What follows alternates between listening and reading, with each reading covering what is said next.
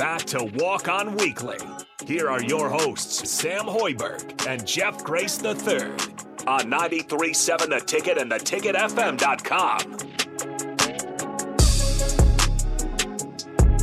All right, welcome back into Ticket Weeknights. I am Harrison Arns here with Jeff Grace III, and this is Walk On Weekly. Again, if you guys want to join the show, 402-464-5685. And again, we are streaming on Facebook, YouTube, Twitch, and Twitter, and Allo Channel 951 for all those Allo subscribers out there. So over the break, we talked about a few things. We talked about the crazy Northwestern situation. We'll tuck that away for the end there. Just that one's crazy storylines, and if we're being, it's going to be in the news probably all week yet. That's what it sounds like. Yeah, just everything that's kind of coming out of there is crazy.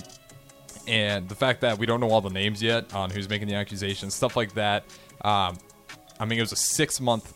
I think they looked at it for about a good 6 months. So, I mean, there's some truth in there. We just don't know who it all lands on. But we'll probably dive into that later. But going on, over the break, we did talk about the new mid-season tournament that they're going to put into play. And I'm kind of curious your thoughts on that one because it's built a lot like the World Cup. You're going to have your group stage. So the way they break this down is there's going to be 3 teams from each conference that will basically represent their group. So 6 groups total in this midseason, 3 from the West, 3 from the East, and it's based off of last year's records. So they try to make it as even as they could. Take the best 3 records from the East, the best 3 records from the West, and those are your group leaders. And then within that, starting in the Summer League, starting, I believe it's actually going to start around break in Las Vegas. Yeah, so around that All-Star break will kind of be when it's placed in there. And you'll have your group stage play, so you're all going to play one-on-one. And then from there, you'll have some teams advance, and then they'll go on to the quarterfinals, semifinals, and then you're into the title game. But they will not play a team from the East, or a Western team, I should say, will not play a team from the East until the title game and vice versa. So that group stage play, think about the World Cup. You got to play everyone one-on-one within your group, and then based off your records, that's who decides to advance. Bottom teams are out, and you just keep moving on that way. So a little different. They unveiled the trophy yesterday. I'll be honest, wasn't a big fan of the trophy. Yeah. It was like It half of an NBA basketball. Yeah, facts. I didn't. Out of the trophy designs, for how much money they have to work with, I'm always kind of amazed. Mm-hmm. Like that one to me was really lackluster. You don't want it to look cooler than the main trophy, obviously, but I feel like they could have done more with it. I agree. I mean, at least they're giving out money, at least, though. Yeah, I should mention, if you win it, so every player on the winning team gets $500,000. Second place, so if you get second place, losing the title game, you get $200,000.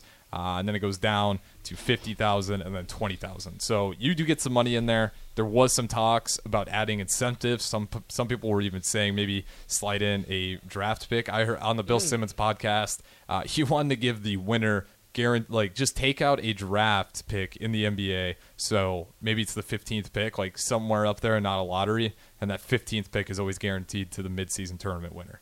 Which I thought, I don't know how crazy you want to get with it. That one to me, I was like, maybe we'll see how it works at first. But what are your thoughts on the midseason tournament? Do you even like it with how many games there are right now? Is it, is it going to garner interest from the NBA fans? Because that's all it really is, right?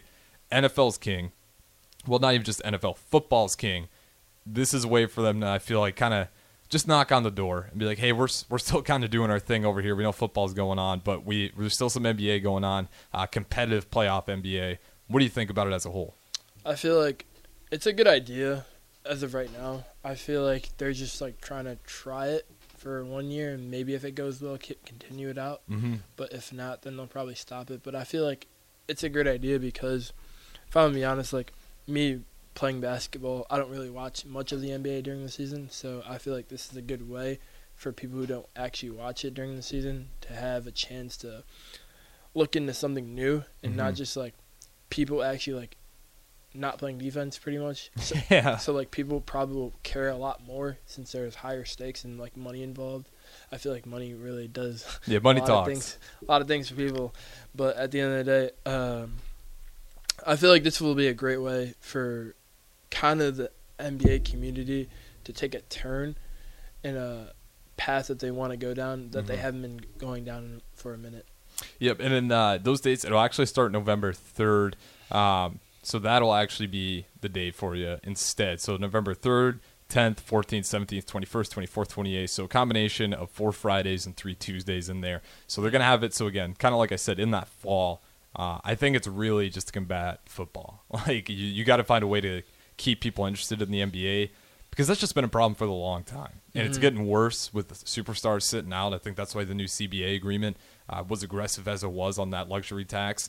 But as a whole, is this going to work? Kind of garnering the interest of fans. Like, is it enough to lock people in back to the NBA, or do they think it's like, hey, it's just a 2-week fix to get us some ratings? I feel like right now, yes, it's a good idea because I feel like I said, like it being something different, people might be in tune to a lot more than what it normally is.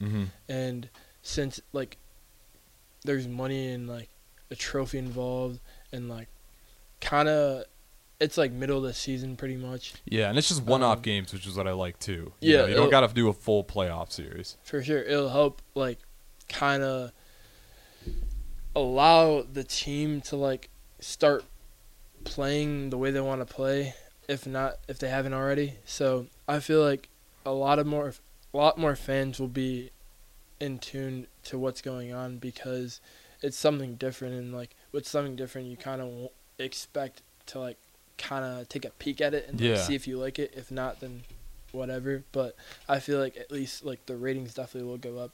And I'd imagine, too, like, it's only going to get better as the tournament goes on, right? Because your pay just keeps getting bumped and bumped and bumped. And it's a one game. Like I said, it's not a playoff series. So you got one game and $500,000 is on the line. That's going to be a fun game. Yeah. Well, I shouldn't say $500,000. Technically only $300,000 because you're going to get $200,000 if you get second place.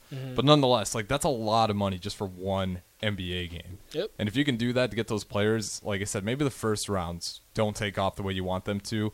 But I will be curious to see what the correlation was. If this sticks, say 5 years they've been doing it, what the correlation is, or even 10 years between the NBA champion and the midseason champ. Like if that's a real litmus test to see like who's actually got a roster that's capable of on-the-fly matchups. Because like I said, if you're on the line and that much money's just for one game, like you're going to be playing, I'd imagine, playoff caliber basketball. Do you think whoever wins like the middle of the season championship will end up being like a final or like the end of like the NBA championship?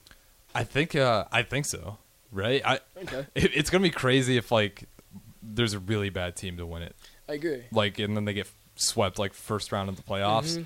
I think that's the only way this thing falls apart. Is if they try for a couple of years and the winner each year is a joke, and then it becomes pretty obvious that the serious teams weren't taking that midseason playoff tournament seriously. I think that's the only way it really fails. But I'm kind of on for it. I've been a little with the NBA when how they're trying to attack this. They added the play-in tournament, they added some excitement. Now they're adding the midseason tournament, and I actually kind of like all these moves. Once it got explained to me, I actually like the idea. At first, I was against it completely. Yeah, at first you kind of really are confused and like don't really know what's going on. But once you explain it, I feel like everyone kind of understands it. Yeah, it's like you're not asking a ton of games from these guys. It's at a pretty convenient time. You're going to reduce travel. It's all in one area, and there's money on the line, and it'll be just as entertaining. And again, I think it will work.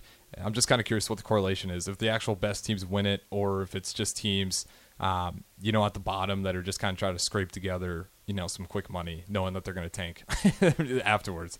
It's all kind of up there in the air. But, with that being said, we got the Portland Trailblazers. Not sure what they're going to do, other than we know that Scoot, as of right now, looks pretty good. Is there anybody else, that isn't getting enough attention? There's one guy that I really like for the Grizzlies, Kenneth Lofton Jr., big boy center. He's pretty nice. I've always thought he was good. Yeah. See, I've always seen highlights of him, and I saw him when he was in college at Louisiana Tech, and I've always seen that kind of player, and to now see him because this is year 2, right? Yeah. Now see him have maybe 20 a game in the summer league. I'm glad he's getting his recognition. Yeah, I remember it last year because Chet, that was the one guy that bodied Chet.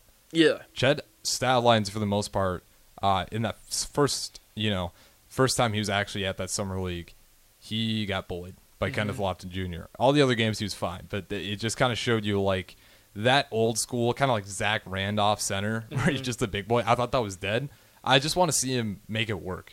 I don't want to see that type of player die because that's really all he is. He doesn't take a ton of jump shots. He actually can make a three from time to time, but nothing at a crazy high clip.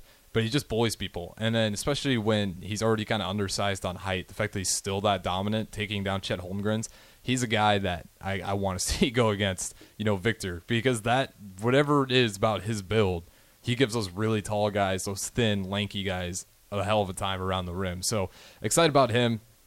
Other Summer League NBA players, you got any others? Another one that's another second-year guy, but what you're hoping for is Jabari Smith Jr., and I want to talk about him, but is there anyone else that I'm missing that you've really liked so far? Jabari Smith Jr. is a good one. For me, Cavante George has kind of been popping off for Utah. That's a guy that I don't know how many people were listening to beforehand. He's always been pretty much like a scorer, so I feel like he'll be fine wherever he goes. Yeah, 29.5 points per game. Yeah. For 2 games played so far. Not bad. Anyone been popping off? Keegan Murray had a good run for a little bit. Trying to think who else, because I've been watching pretty much all the summer league games. So yeah, it's kind of hard to. Again, that's another thing with the summer league is the minutes wise, players getting plugged and pulled. It's always kind of hard to tell who has the biggest impact. And again, it's that style where everyone's fighting tooth and nail to make sure that their role in the NBA is solidified. So again, it's kind of hard to figure out who's really fitting those pictures. But I like Terrence Mann. Terrence Mann, yeah, that's a good one.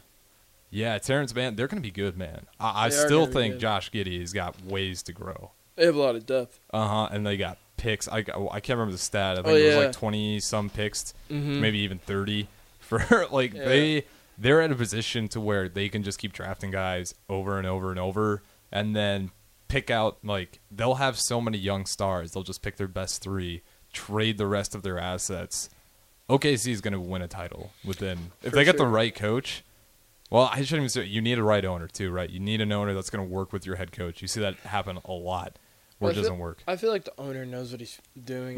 Right, he knows he's got a future. Now, but yeah, they have a bright future. Yeah. So I feel like that's the team you have to really look out for in the near future. Other team, I would say, for me, I think the Orlando Magic. Magic? Yeah, I like the Magic. And maybe if everyone stays healthy, and Detroit gets the right pieces, I like Detroit. I want to ask you, I was going to ask you last week before 4th of July. There was a lot of this talking going on because of a comment made from Dwight Howard. Okay. Would you take prime Dwight Howard, or would you take what we saw this year from Jokic? You said prime Dwight Howard? Prime Dwight Howard, Magic Howard, when he pretty much single-handedly drove that team all the way through the playoffs and might have been one of the best defensive players we have ever seen in one season. It was like Shaq vibes with him that year. For me, I would take Jokic.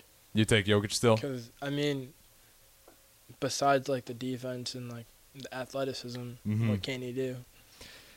He was a threat, man. I don't know. I had to go back. I actually had to think about it. At first, I was like, Jokic hands down. You can build around Jokic. But then I went back to go see Dwight Howard, and I forgot how insane he was on that Magic roster. Now, there is still an argument, right? Because it's going to be a lot harder to plug players around Dwight Howard. But if he had, a superstar guard, I can see those guys easily winning a few rings on the Magic. Kind of like what Jokic had with Jamal Murray. A guard that really works well off the pick and roll. Is that when he had, Jameer Nelson? Yeah, I think so. We'll go back and look at the roster over the break. But, yeah, we should look at the stats, too. Maybe we'll do that. We'll throw it to break. But, again, from text line, I'll ask you guys that one, too, because the people that watch an NBA longer than I will definitely probably have even higher opinions of Dwight Howard.